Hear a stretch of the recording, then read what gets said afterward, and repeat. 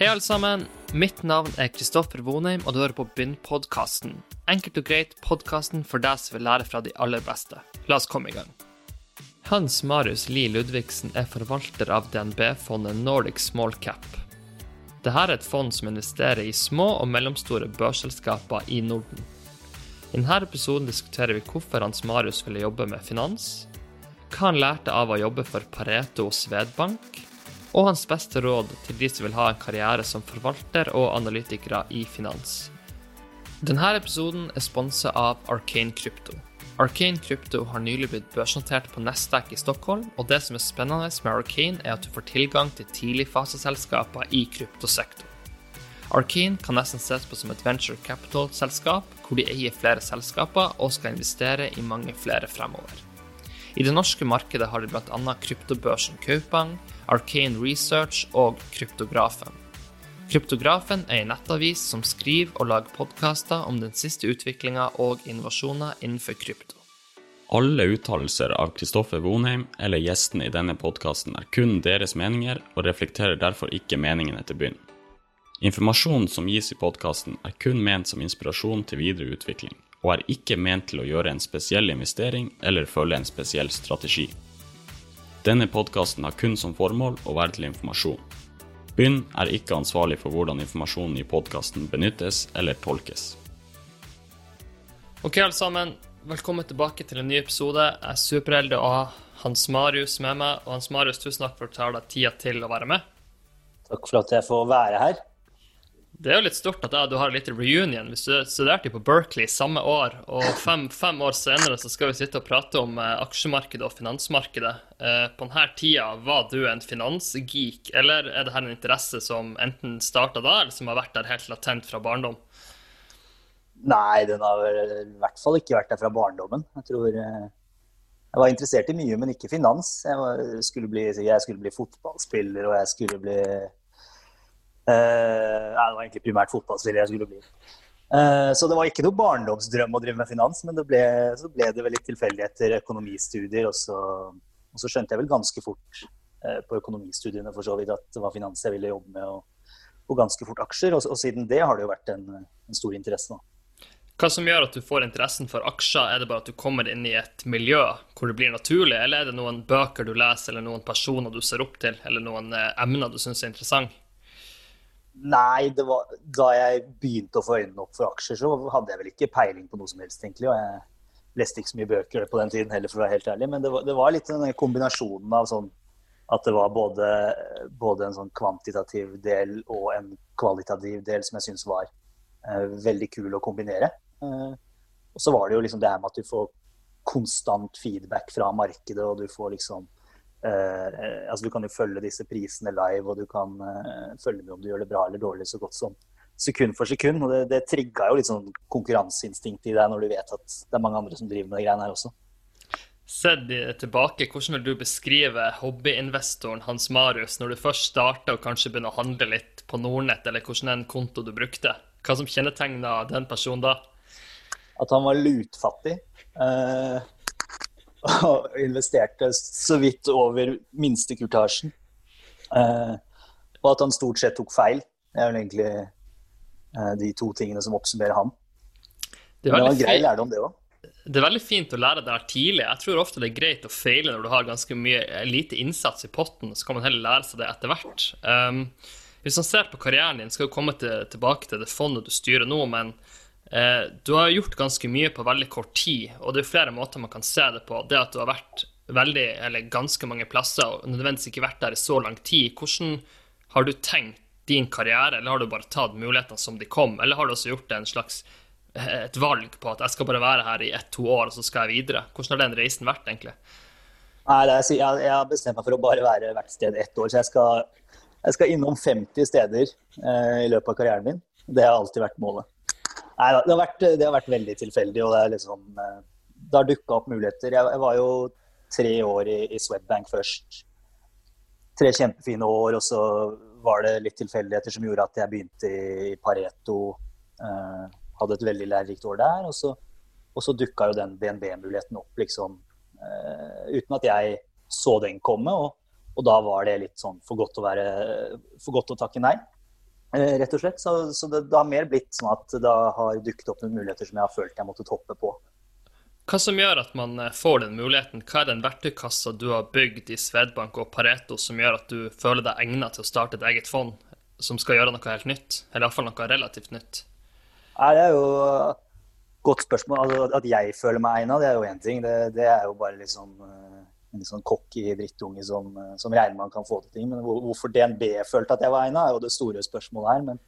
Men jeg har jo vært superheldig og jobbet med liksom de flinkeste i bransjen, både Sellside i Swedbank, lært av liksom de aller beste, og også i Pareto med noen av de flinkeste forvalterne i byen. Så jeg har gått en veldig god skole og fått med meg veldig mange verktøy underveis. Og så jeg vel liksom flink nok i det som viktig i den jobben her. Altså jeg kan regne sånn noenlunde, og jeg kan sy sammen sånne noenlunde meningsfulle setninger når jeg snakker til folk, og det kommer man jo langt med.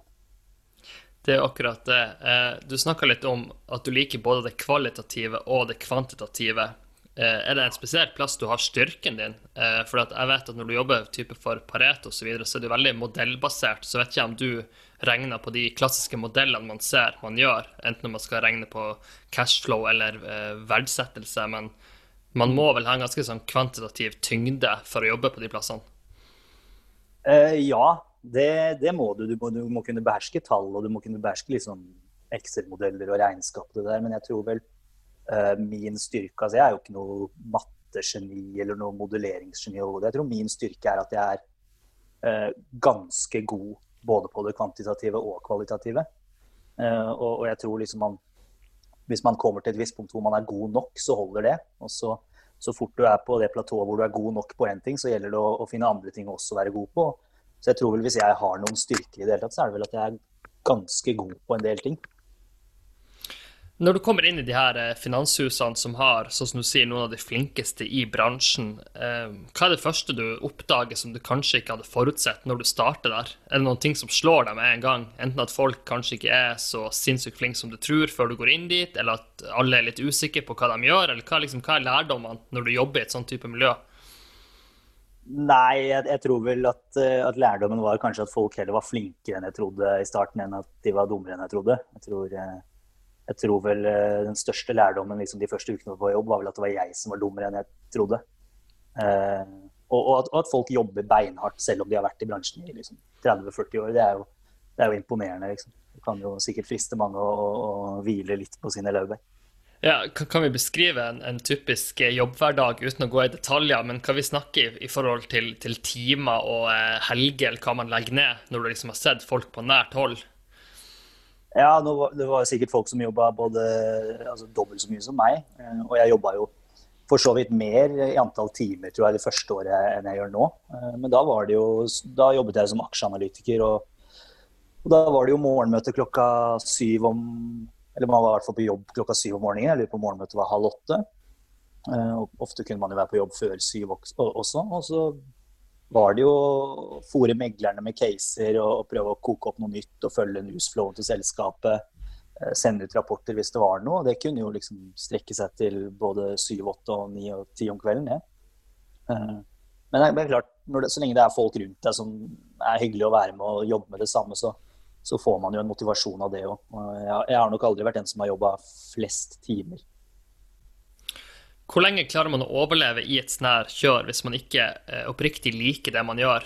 For det jeg oppdager i en del selskaper, så det at det legges jo ned enormt mange timer, enten om du jobber i et rederi, eller om du jobber i en sjømatbedrift, eller hva som helst. Og det er i hvert fall sånn, min lærdom jo det at hvis ikke du brenner for det du gjør, så kommer du til å bli ganske fort sliten i den bransjen du for at det så ufattelig mange som jobber og legger ned timene. Ja, det tror jeg du har helt rett i, og jeg kan jo bare snakke for meg selv, men jeg hadde jo aldri orket å jobbe med det greiene her hvis jeg ikke digget det. Altså, det liksom alfa og omega for meg. Og så, det krever jo såpass, liksom, hvordan du teller timer i det yrket blir jo litt definisjonsspørsmål, men det krever jo en viss at hjernen påskrudd sånn noenlunde døgnet rundt. Og hvis du ikke synes aksjer gøy da, så det liksom ikke vits i å pine seg gjennom det greiene her.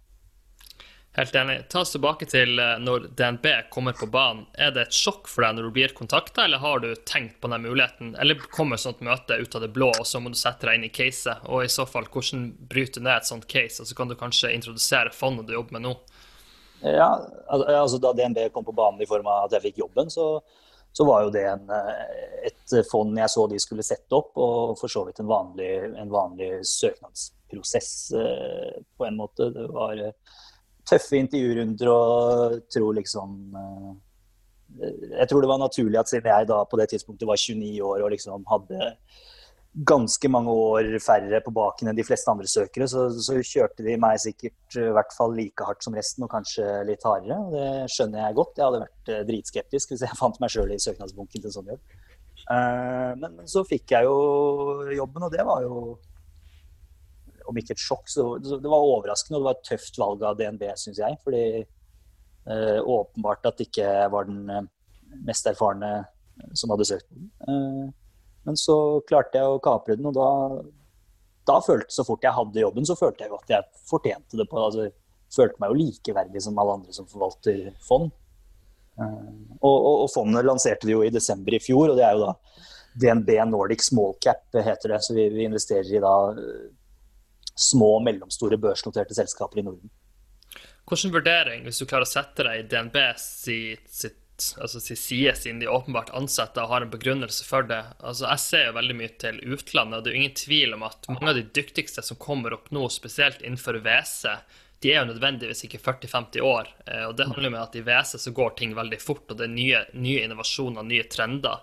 Så det, altså, at du blir overrasket over det her, har det like mye å si det at vi har en tradisjon, kanskje i Norge og generelt i verden, at du skal være 20 års erfaring før du får en sånn her jobb? Eller mener du at DNB også har et poeng i å ansette en relativt ung person, for at det også har en del assets med seg?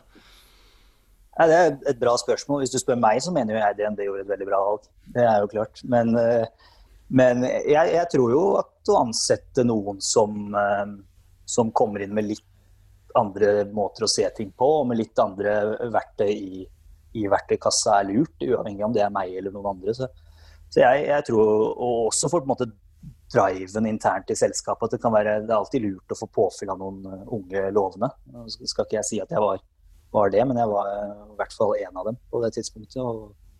Så jeg synes jo DNB gjorde et kjempevalg. Fordi at jeg hørte deg snakke i en presentasjon, du var vel i Tromsø, og da dro det vel fram korriger meg hvis jeg er feil, jeg tror det var gamingselskaper, og det er jo litt unaturlig, eller ikke unaturlig, men det er kanskje litt verre å se for seg at en person i 50-årene har full kontroll på appspill og den utviklingen som skjer kanskje innenfor e-sports eller de her trendene. Så du har jo åpenbart kanskje et interessefelt som gjør det litt lettere å fange opp de type trendene som kanskje også er relevant i det her fondet til en viss grad, kanskje på den ene siden. Ja, det tror jeg du har rett i. Jeg tror jo at altså, åpenbart erfaring kan jeg jo ikke konkurrere med. Altså, antall år på CV-en er antall år på CV-en, og det er veldig vanskelig å si noe imot det, men jeg tror jo samtidig at jeg er jo da oppvokst på en måte med at en annen type selskaper måtte gjøre det bra. Jeg har ikke det samme forhold til liksom, olje- og offshore shipping som en del tradisjonelle norske investorer og forvaltere kanskje har, uten at det er noe galt i det. Og så er jo kanskje jeg oppvokst mer i den perioden hvor disse selskapene som gjør det bra nå har boomet, ikke sant? Og om det er sånn som det spillselskapet som heter Stillfront som jeg snakket om der. Jeg har jo drevet en sånn der elektronisk bondegård i flere år, vet hvor mye penger man kan spytte inn der hvis man først vil få litt gang på ting, ikke sant? Så jeg var vel i hvert fall ganske tidlig ute med å anerkjenne den businessmodellen, og det er kanskje ikke så lett for en. Og et annet eksempel, du vet sikkert det er mye bedre med Hans Marius, men altså det universet FIFA har skapt innenfor Ultimate Team og så videre, altså de pengene der, nå er det litt synd at jeg ikke har med meg tallene her, men fy fader, hvis du får kredittkort inn i de spillplattformene der, så går det penger fort. Ja, jeg har brukt penger der også, ja. Altså, men det er veldig fint, for da kan jeg ikke dømme noen som gjør det, ikke sant? Så jeg er veldig åpen for alle businessmodeller. Jeg har opplevd at folk har vært litt skeptiske til sånn som den Stillfront, ikke sant? For det er så meningsløst, sier folk, å bruke penger i en app for å kjøpe, om du kjøper en ny høne til bondegården eller whatever, men jeg har been there, done that, og ser at det funker.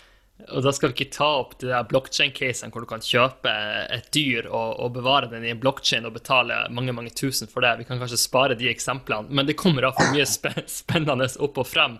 Når du har sagt ja til denne jobben, sikkert mange som hører på som har en drøm om å ha sitt eget fond, og så er det sikkert litt forskjell i å ha det som privat og som å ha det i en stor bank.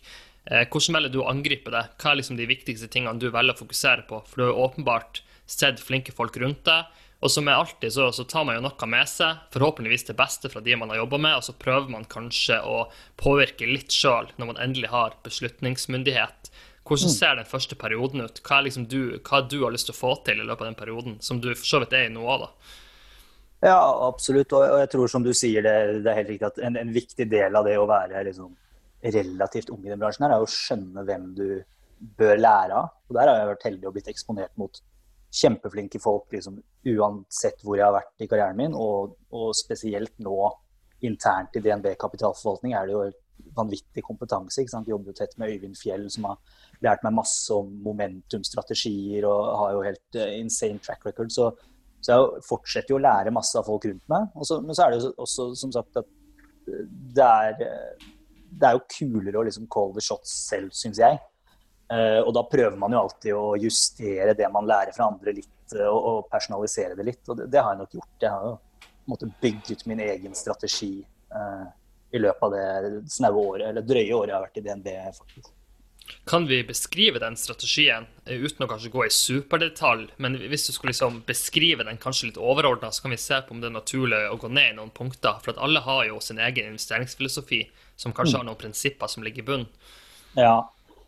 For det første så er det ikke en veldig rigid investeringsstrategi, så det hadde blitt en jævla kort og kjedelig bok hvis jeg hadde skrevet en bok om det, men jeg har jo noen kvaliteter i et selskap som jeg ideelt sett ser etter, altså gjerne at det er en sterk markedsposisjon, gjerne at de leverer et produkt eller en tjeneste som har høy nytteverdi for kunden. Jeg liker veldig godt selskaper som har prisingsmakt, ikke sant? Sånn at du kan vokse topplinja samtidig som marginen vokser.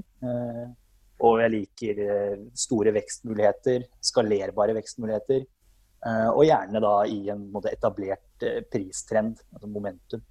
Og typisk sånn selskap er jo sånn software-selskaper som leverer en eller annen systemkritisk software til en eller annen viktig kunde. Det er jo et veldig sånn standard case innenfor disse kriteriene.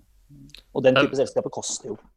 Det er vel kanskje, jeg vet ikke om det er helt riktig eksempel, men Visma er jo et sånt selskap som kanskje ikke mange har et sånt stort forhold til, men der har det jo blitt gjort en ekstrem bra jobb over tid. Så det er kanskje en case man ikke, altså den vanlige mann på gata har sikkert ikke helt kontroll på det caset, men utenifra ser det i hvert fall solid ut, og det som jeg synes kanskje er råest med det caset, som jeg kan bygge på din analyse, det er jo det at, og det her kan være litt sånn counterintuitive, men Visma er jo et utrolig kjedelig produkt for mange, men det er ofte der den største verdien er, fordi at det å jakte fangeaksjer, og det man tror skal liksom bli, vi kunne ha pratet om TikTok for så vidt også, jo flere som prøver å fange noe, så blir jo på en måte prisen verdsatt deretter. Ja, det er helt åpenbart, og det er klart, det finnes jo noen selskaper innenfor teknologisfæren som man kanskje kan mene har gått for langt på når det kommer til verdsettelse, men jeg mener jo også det er riktig at denne type selskaper skal være relativt dyre på det sånn tradisjonelle prisingsmultipler. Og så prøver vi heller å bruke kurssvingningene til å justere posisjonene våre. For vi er på en måte forberedt på at kvalitet koster når man snakker børsnoterte selskaper. Det er nettopp det.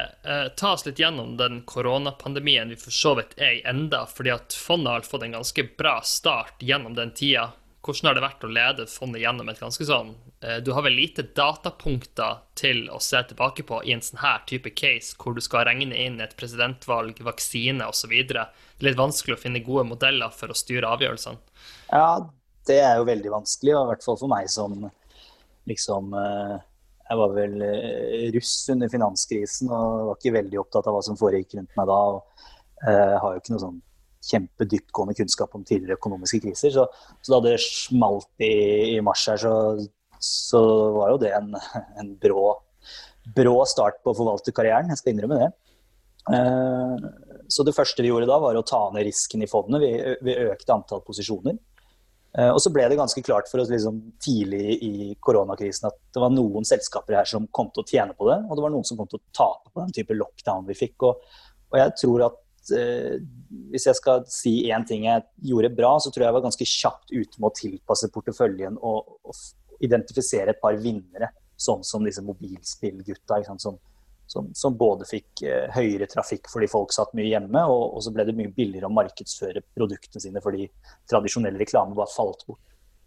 Så det var jo en av grunnene til at vi klarte oss relativt bra på vei ned, og så har vi vært både heldige og flinke på vei opp igjen. Så det har vært en god start avkastningsmessig på fondet, heldigvis. Bank i bordet. I løpet av en tid her, synes du det er helt naturlig at et selskap som vi bruker akkurat nå blir verdsatt mer enn type 5-6 av de største flyselskapene i verden? Eller klarer ikke de kvantitative hjernen din å godta det? Eller synes du det er helt fair under en pandemi? Ja, jeg synes på en måte det er helt fair. Altså, om det skal være 5-6 ganger flyselskapene, eller 2, 3 eller 10. Men jeg synes bare sånn rent konseptuelt at det er riktig nå. Vi går inn i en verden hvor liksom lave renter, software med høy vekst, det skal prises opp, og kapitaltunge selskaper og flyselskaper spesielt som har tomme seter og en veldig i hvert fall usikre utsikter her, det skal uten tvil handle ned, og så kan man jo diskutere hvorvidt man kan se for seg at det her skal spredde inn over tid, men akkurat nå så synes jeg på en måte den forskjellen der er helt fair. Hvilke trender tar vi med oss de neste 5 årene som blir å påvirke vinnerselskapene som gjerne er ikke åpenbar, som type mindre reising, mer remote arbeid? Hvilke andre trender ser du? Det er veldig lett å se type kolonialcasene og det som er åpenbart, men ser du noe som ikke er åpenbart, som du har tenkt eller reflektert over? Nei, jeg har så dårlig fantasi, og jeg er så dårlig til å spå fremtiden. Men det er åpenbart e-handel kommer til å øke. Jeg tror det kommer til å bli fokus på fortsatt fokus på helse. Jeg tror økologisk mat, bærekraftige produkter. Og jeg tror hele den bærekrafttrenden som man diskuterer jo nå om man er i en grønn boble, ikke sant? Har den prisingen gått for langt? Jeg tror man er bare i starten av det paradigmeskiftet når det kommer til grønne investeringer. Så det tror jeg uten tvil kommer til å prege de neste 5 årene. Og så tror jeg at man kommer til å få mange selskaper som gjør hverdagen lettere på en haug med ulike vis, som for eksempel dette med videokonferanser, som egentlig over natten bare gikk inn og erstattet fysiske møter relativt godt.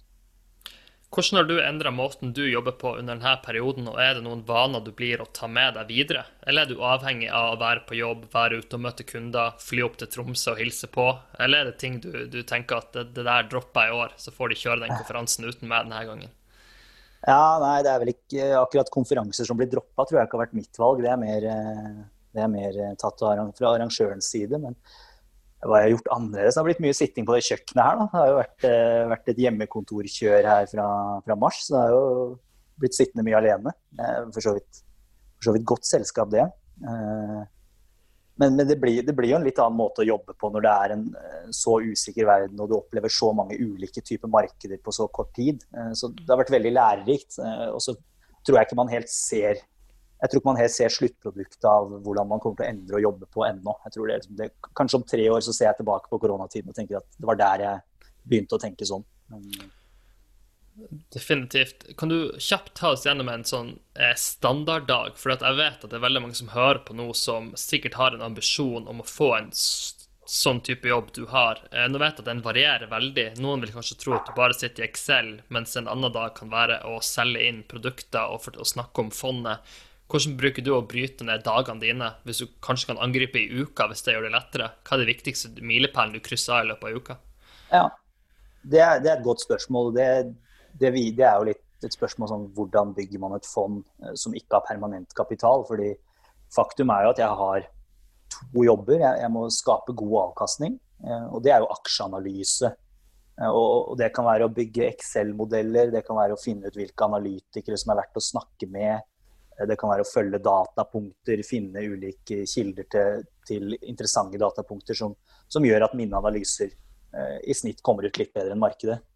Men så har jeg en annen hatt som jeg må ha på meg, og det er jo salgshatten. Ikke sant? Jeg må stå og snakke for sånn som deg oppe i Tromsø, prøve å og late som jeg er en smart og hyggelig og ansvarlig kar som folk bør overlate pengene sine til, og tiltrekke meg penger som gjør at fondet vokser i størrelse. Og det er klart de to hattene der går veldig hånd i hånd, og er viktige begge to. Hva kjennetegner de som lykkes med de to hattene der? For at det er garantert noen som er mye sterkere på det ene feltet enn det andre. Det har vært noen eksempler i finansbransjen om at folk er gode til å snakke, og så blir fondet lagt ned etter 10 år, så er vinnerfondene igjen, og så selger man de. Hva som kjennetegner de som faktisk klarer å levere på begge hattene? Det er et godt spørsmål. Hadde jeg visst svaret på det, så hadde jeg vært veldig selvsikker her jeg sitter, men jeg tror vel liksom, du må bare jobbe disiplinert. Du må alltid være åpen for å forbedre prosessene du jobber etter. Alltid være åpen for at du tar feil. Og så må du bare være ganske flink i begge deler. Både på det med aksjeanalyse og det på å presentere, møte kunder, snakke og selge inn fondet. Og jobbe disiplinert med det over tid. Og så må du ha litt flaks. Kjapt spørsmål bare på teamet. Hvordan ser det ut når du har et eget fond? Drar det på, hvordan ser de interne ressursene på? Altså, hvem drar på hvem inne i avdelingen? Altså, det må jo være noen prosesser der som sikkert er litt spennende å fortelle om. Ja, altså i utgangspunktet drar jo jeg på alle og prøver å snike til meg kunnskap fra det jeg kan. Det er sikkert mange på kontoret som synes jeg er superplagsom, men sånn er det bare. Men teamet formelt jeg er jo forvalter for mitt fond, og er i utgangspunktet, altså på papiret, et one-man-show, men jeg jobber jo veldig tett med Øyvind Fjell, som har det store Nordenfondet og Grønt Norden, og så er det en analytiker på teamet som også er veldig dyktig, som heter Tarjei Lode, som i hovedsak bistår Øyvind, men det er klart Norden er et relativt lite univers, så vi har mange ting vi kan dele på. Det er akkurat det. Du luftet litt at du kunne ha skrevet en bok, og da ville det vært en kort bok, så jeg har litt lyst til å utfordre deg på, hvis du skal skrive 3 kapittel i den boka, og de 3 kapitlene skulle handle om de beste investeringsrådene for noen i 20-årene, 30-årene og 40-årene, basert på de forutsetningene du vil ta. Nå er det jo utrolig sterk trend på City Indeksfond, spar månedlig, og det kan gå sånn at det holder for alle de målgruppene, men det skjer jo noe med risikoprofil når du går fra å være 25 til 35 og 45. Hvordan vil du angrepe råd til de aldersgruppene basert på det du vet og din finansbakgrunn? Ja, det måtte jo, altså jeg tror alle kapitler, som sagt, jeg må jo selge det fondet jeg har, så alle kapitlene ville jo bare vært å pumpe penger inn i Nordic Small Cap, selvfølgelig. Og bare buy and hold. Jeg tror bare å forstå viktigheten av det å spare i aksjemarkedet fra tidlig alder er egentlig nøkkelen. Og så kan man liksom ha flaks med hvilket fond eller hvilke aksjer man velger, men bare å over tid sitte eksponert mot aksjer er jo den forskjellen du oppnår i liksom, renteffekten over tid der er bare så enorm at det er bare viktig å komme seg inn. Hvordan trade-offs gjør du når du ser på din aksjeeksponering og det du gjør på boligmarkedet? Har du regnet noe på det, eller har du bare tatt valg basert på det du selv ønsker? Fordi at Norge er jo litt mer komplisert enn Europa, fordi at vi har jo en så utrolig, altså alt er jo rigget for å eie bolig. Ja. Nei, det er jo, nå sitter jeg i en leid bolig her og snakker med deg, og hvis du spør om det har vært en veldig god reise å leie bolig i Oslo kontra å eie de siste 5 årene, så er svaret nei. Så grunnen til at jeg ikke har regnet på det er at jeg ikke har villet påføre meg den smerten. Det er fair enough, men det som jeg synes ikke prises ofte nok inn er jo det at det å leie gir en fleksibilitet som sier at, la oss si hvis du får et jobbtilbud i New York, så er det enklere for deg å hoppe på flyet neste dag enn hvis du sitter på en bolig som du føler du har lagt så mye arbeid ned i å beholde. Så det kan man jo være trøsten for de som leier, at du er litt mer fleksibel. Jeg tenkte vi skulle angripe noen Twitter-spørsmål. Vi har jo ganske mange der som er engasjert. Jeg sendte noen spørsmål, så jeg tenker at vi angriper de vi synes er mest interessant, og så ser vi hvor i dybden vi går på de. Så hvis vi starter med det første, som ser litt på metrics du vurderer. Nå var du for så vidt inn på det, men kan vi kanskje bare dra frem et selskap, og så helt kort gi en introduksjon på type metrics, og hvordan du kjapt regner på det, så folk får en forståelse på hvordan Excel-arkene dine ser ut? Ja, det kan vi for så vidt. Vi kan ta et selskap som jeg har likt, som har vært en stor posisjon hele tiden, som heter Talenom i Finland, som er egentlig et regnskapsselskap. som leverer regnskapstjenester til små og mellomstore bedrifter i Finland.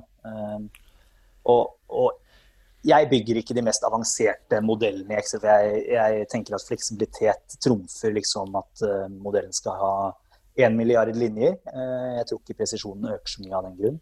Men jeg bygger en modell, jeg prøver å lage mine inntjeningsestimater frem i tid. Og en viktig metric jeg ser på jo hvorvidt mine estimater kommer ut over eller under, der hvor analytikerne har lagt sine estimater allerede. For jeg ser jo etter oppside på de tallene som allerede ute i markedet der.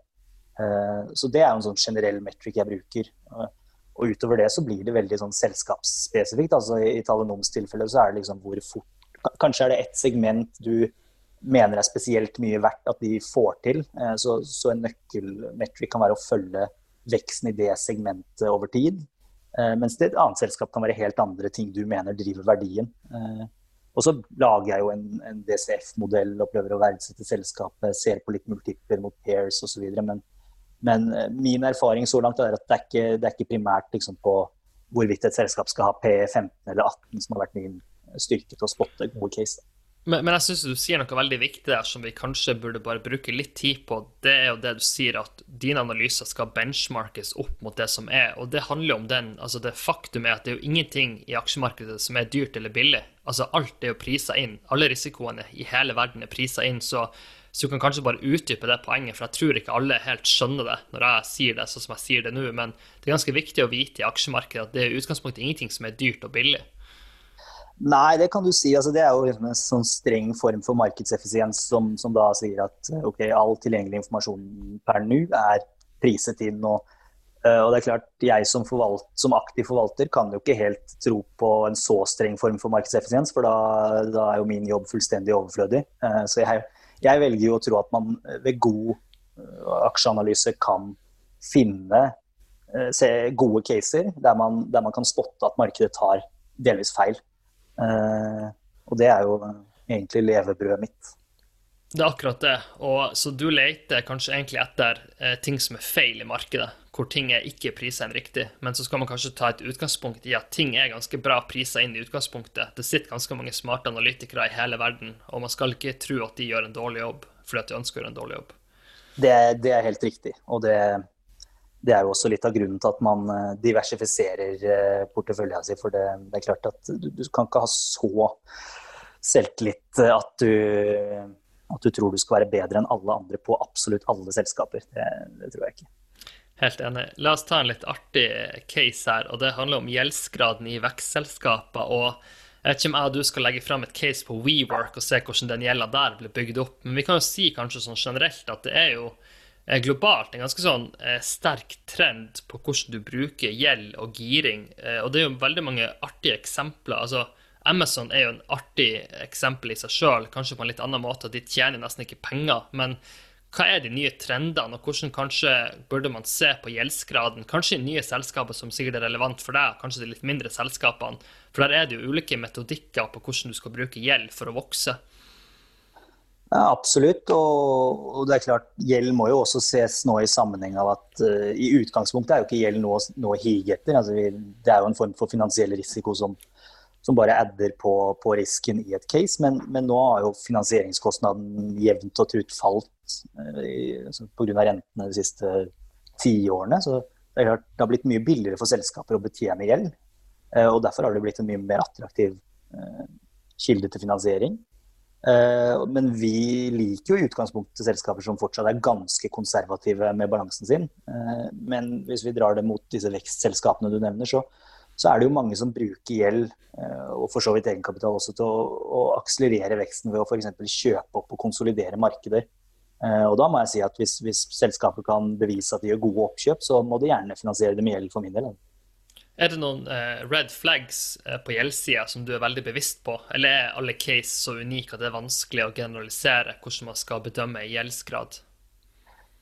Det jo ganske vanskelig å bedømme, spør du meg, fordi det så bransjespesifikt og kommer veldig an på inntektsprofilen din, men det klart hvis du drar på deg veldig mye gjeld og aldri genererer cash, og det viser seg at du ikke bruker de pengene du låner opp veldig fornuftig, så det jo et rødt flagg eller 2 eller 3 der. Jeg synes det er et veldig artig case for folk som har tid, det å sette seg inn i WeWork, fordi at de som orker å lese de analysene, ser de røde flaggene, men de som er mer opptatt av euforien og leser kanskje DN, klarer ikke å se det, og det handler jo om at hvis manien blir stor nok, så forsvinner egentlig fornuften, og det har du sikkert sett mye mer enn meg, men vi har jo et Tesla-case som sikkert er relevant, selv om vi skal snakke litt tidløst her, så kan vi i hvert fall bruke det som et case at hvis det er nok hype bak noe, så forsvinner veldig fort fornuften ut. Er det noe du ser ofte i caser du diskuterer med, kall det fagfolk, eller folk som er interessert i finans? Det blir jo, det er jo ikke så ofte jeg føler jeg støter på det i casen jeg eier selv. Da gjør jeg kanskje noe galt hvis jeg eksponeres mot for mange av de. Så det blir jo litt de typiske der, som Tesla og så videre. Og ja, jeg for å være helt ærlig, jeg har ikke valgt å ikke mene noe om den Tesla-kursen, for jeg tenker at det må finnes folk som er morsommere å snakke om det enn meg. Jeg kan hverken bil eller Tesla-kurs, så jeg velger å ikke kommentere på det. Men du er lån grønn, så da kan vi si at du i utgangspunktet er positiv bak ideen om å akselerere bærekraftige bilproduksjon. La oss gå litt på et annet spørsmål. Hvorfor består fondet av 100 posisjoner? Jeg tror du leste det spørsmålet selv, eller kanskje hadde en inngang på det og svare på det. Ja, det har jeg lest, og det er et kjempegodt spørsmål som jeg får ofte, og jeg tror først og fremst er det viktig å tenke på at fondets stamme består ikke av 100 posisjoner, det er vesentlig mindre, men det ligger en hale i fondet med mindre caser som har mer binær natur, som har veldig små vekter, men som hvis de går inn kan bidra meningsfullt, og som må holdes som en lav vekt av risikojusteringsgrunner. Men så er det er ikke eneste grunnen. Altså, det er to ting. Det første er måten jeg analyserer aksjer på, og det andre er universet jeg opererer i. Og jeg tror at min måte å analysere aksjer på, det er liksom, jeg kan ikke være han private equity-fyren som kan alt om alle selskaper i Norden, for så mye tid og kapasitet har man bare ikke. Så jeg tror at min aksjeanalyse, altså metode for aksjeanalyse, handler om å finne selskaper som i snitt er litt bedre enn markedet. Og ikke binære liksom 1-0, men heller i snitt litt bedre. Og så må man spille det spillet mange ganger. Man har mange posisjoner, og så satse på at analysene dine i snitt er så gode at du kommer ut on top over tid. Men så er det i tillegg dette med aksjeuniverset, at nordisk small cap, der er det mange selskaper som har litt mindre robuste selskapsmodeller, de er litt skjørere for at ting skjer, så jeg tror diversifiseringseffekten også i small caps er større enn i large caps. Så det er et sammensatt spørsmål, jeg sier ikke at jeg sitter på fasiten der. Men det gir mening, det du sier. Skin in the game er jo blitt popularisert noe enormt. Hvor mye av din egen formue velger du å sette inn i fondet ditt? Jeg ville aldri investert egne penger i det fondet der. Altså, jeg kjenner jo meg selv. Så, neida. Jeg har en betydelig andel i fondet mitt. Nå har jeg jo, som nevnt, ikke bolig, så jeg vil si at jeg har cirka halvparten av formuen min i fondet per nå. Og klart, hadde jeg kjøpt en bolig, så hadde jo det vært veldig mye mer enn halvparten av fri formue. Så jeg har definitivt skin in the game. Er det viktig, det poenget som tas opp, eller synes du det er irrelevant? Nei, jeg tror det er kjempeviktig. Hvis jeg skulle investert i et fond, så hadde jeg absolutt ønsket at forvalteren satt og delte både opp- og nedturer sammen med meg. Så det tror jeg er dødsviktig, og samtidig så har jeg, må jeg si, såpass selvtillit at jeg nok kommer til å være investert i meg selv så lenge jeg har penger. Aktive fond versus indeksfond, der er jo en sånn klassisk debatt som du kan bruke flere timer på. Kan du bare ta din inngang på det, og så kan vi se hvor mye tid vi skal bruke på det her. Men det er jo utrolig fascinerende hvordan vi har endt opp i det her, at alle de smarte skal sitte passive indeks og skal hate alt som er aktivt, og så sitter veldig mange smarte folk som er aktive, som skal forklare hvorfor indeks er skummelt hvis alle går i indeks. Ja, det er jo et godt spørsmål, og aktiv mot passiv forvaltning, det tror jeg. Det er ikke en diskusjon som går til å forsvinne med det første, men det er jo helt åpenbart at man trenger aktiv forvaltning for å beholde en markedsresiliens. Altså hadde hele markedet vært passivt, så hadde det jo rett og slett ikke fungert. Og så kan man jo velge som aktiv forvalter å se på indeksfond som en trussel, men jeg må jo si at trusselen ligger jo ikke i indeksfond per se. Trusselen ligger jo da i at avkastningen i fondet ditt for dårlig. Så hvis ikke du slår markedet uansett, så hadde du jo gått ut av business på et tidspunkt uansett. Og da kan man liksom ikke skylde på de passive fondene. Man får se seg selv i speilet og tenke at man uansett må løpe fortere enn resten. Så om det liksom aktive eller passive fond som jager meg, det har ikke så mye å si. Men det noen myter, eller det noen feilargumenter du hører mye i denne diskusjonen, eller har du sympati for begge leirer, og på en måte kan si at begge leirer har rett basert på sine forutsetninger og sin investeringsfilosofi, eller ser det noen feiltagelser som kanskje verdt å ta opp her, siden vi har et veldig finansinteressert publikum? Nei, men det jo definitivt en debatt som må være nyansert, fordi indeksfond jo en riktig type sparing for så mange. Det en veldig billig eksponering mot aksjer, som en kjempebra aktiva-klasse, ikke sant? Den eventuelle feilslutningen må jo liksom være de som argumenterer at det umulig å skape meravkastning over tid for en aktiv forvalter. For studiene viser jo at det kjempevanskelig, og det veldig mange som ikke klarer det. Men det jo ikke det samme som å si at det umulig. Og så lenge det ikke mulig, så går det jo an. Hvordan ser du på flaksmomentet? Fordi at på kort sikt så det ekstremt vanskelig å skille dyktighet fra flaks. Må du hete Warren eller Charlie for å si at det handler om dyktighet, eller klarer man å regne det akademisk basert på et 5-10 års perspektiv, flaks kontra dyktighet? Nei, jeg tror når du kommer opp i 5-10 år, så har man jo måter å regne det her ut på som har relativt liksom, statistisk tyngde. Så definitivt sånn at du kan skille det, ikke millimeter precis, men du kan, når jeg har holdt på her i 10 år, så tror jeg man skal være i stand til å snakke om jeg enten var idiot eller dyktig, liksom. Jeg tror ikke vi kommer til å bare snakke om Ludvigsen hadde flaks eller uflaks i 2030. Har du gjort noen formening om hva du må gjøre for å havne på du var dyktig og klarte å skape meravkastning, eller det her en konstant evolusjon hvor du forventer at du skal lære noe nytt og implementere nye strategier hver måned? Ja, kanskje ikke implementere nye strategier hver måned, men jeg tror vel at en del av vinneroppskriften det der at du må fortsette å være sulten, både på det å finne nye case, men også måtte å utvikle måten du jobber på, og være åpen for at andre mennesker gjør ting smartere enn deg, eller mer effektivt. Du kan ta i bruk nye verktøy som gjør at du kan jobbe mer effektivt. Det tror jeg liksom alfa og omega i den bransjen, for det jo som du sier, så mange som løper så fort, og at du må liksom, det må brenne litt i baken på deg for at du skal klare å holde følge. Enig. Vi kan ikke sitte her hele kvelden. Vi kan jo avsløre at vi sitter her på en søndag, og vi har jo en ny arbeidsuke som begynner å tikke inn, men jeg tenkte vi skulle... Jeg veldig glad folk ikke ser hva slags bukse jeg har på meg. Den tåler ikke å se dagens lys. La oss komme over til en long eller short spalte. Jeg hiver opp et konsept. Du sier om du mener det short, long eller hold basert på dine forutsetninger. Så vi starter med høyere utdanning. Long eller short? Høyere utdanning, long høyere utdanning. Så lenge man gjør noe som man synes gøy, og som man tror kan ende i noe man trives med over tid. Men ikke nødvendigvis høyere utdanning for den høyere utdanningens skyld. Du long gratis høyere utdanning, eller du også long type MIT, Harvard, som koster ekstremt mye, men som kanskje gir deg en slags nettverkseffekt på baksida? Det egentlig ikke en problemstilling jeg har tenkt så nøye over, men jeg tenker hvis du har penger og veldig lyst til å gå på MIT, så skal ikke jeg stoppe det, men jeg tror vel min utdanning, jeg betalte vel 700 kroner i sånn kopiavgift i året, det var vel det. Og det foreløpig gått greit det også. Fin ROI på det. Bitcoin, long eller short? Jeg tør i hvert fall ikke si short, da blir det...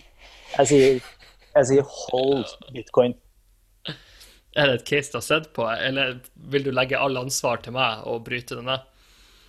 Jeg vil i hvert fall legge alt ansvar på deg til å bryte det ned, og så har jeg sett en del kompiser av meg som har kjøpt noen sånne rælecoins og tjent masse penger på det, som det kun misunnelse hos meg. Så jeg bare, av samme årsak som jeg ikke regner på det med boligkjøp, så orker jeg ikke å gjøre meg selv så vondt at jeg tenker på bitcoin. Ja, det er veldig fair poeng, og jeg tror du har viktigere ting å gjøre. Men den enkleste måten å se på det, jeg skal ikke bruke lang tid på det, det er jo rett og slett et hedge, for at vi lever jo i en verden hvor kapitalismen aldri har stått for større utfordringer, vi trykker opp penger som vi aldri har gjort før, og på baksiden av det så havner du i negative rente, og et ganske sånn spennende kapitalmarked som gjør at et hedge for noe som har knapphet er spennende, og så kan du velge om du vil ha gull, eller om du vil ha digitalt gull som bitcoin er. Norsk næringsliv, short eller long?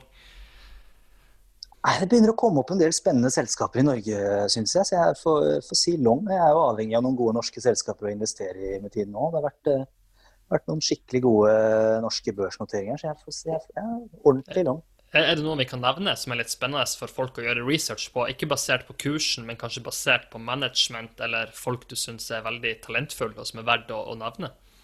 Ja, nå fikk jo ikke jeg den Zoom-driten din til å funke her i starten, så jeg får si Pexip. Det har alltid funket hos meg, og der er jeg også investert, det er jo en disclaimer. Ellers det er jo spennende selskaper innenfor noen landbasert oppdrett av laks, kommer et par spennende selskaper i pipen her, så jeg tror det og Kahoot har jo vært en kule, det har alle et visst forhold til, så det er mange spennende selskaper å se på. Jeg tror folk bare får velge noe de er interessert i selv.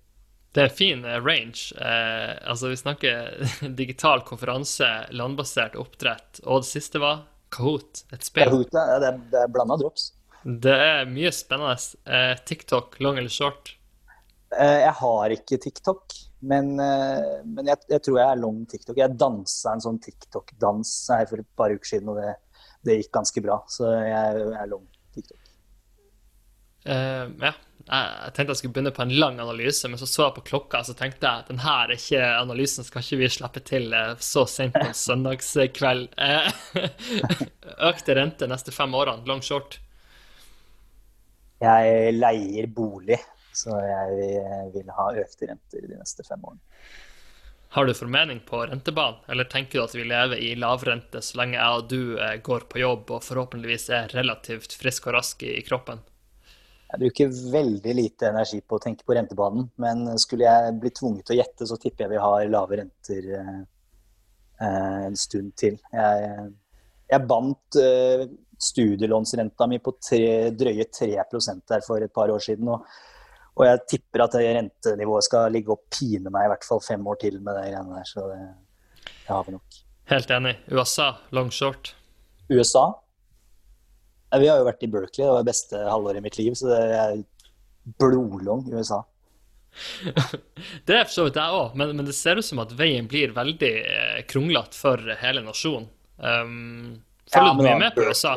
Eller er det Norden? Eller er all fokus ditt på Norden? Eller er du interessert i Kina og USA og de tingene? Nei, kjempeinteressert i det som skjer der som kan påvirke liksom, global økonomi. Det må man jo være, for Norden er jo en eksportregion, så man må ha øynene åpne. Siste, e-sports. Har du noen originale tanker på det? Har du sett noe som er veldig spennende, som ikke er Twitch eller andre ting?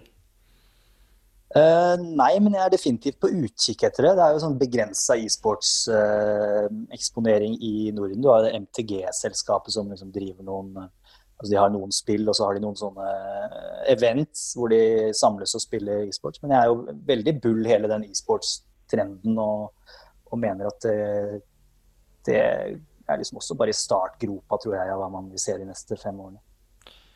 Veldig, veldig enig. Helt avslutningsvis her, som sagt, vi har mange lyttere som sikkert er en del av Fintwitt-gjengen på Twitter som elsker finans, og mange har sikkert lyst til å jobbe enten i et fond eller i finansnæringen.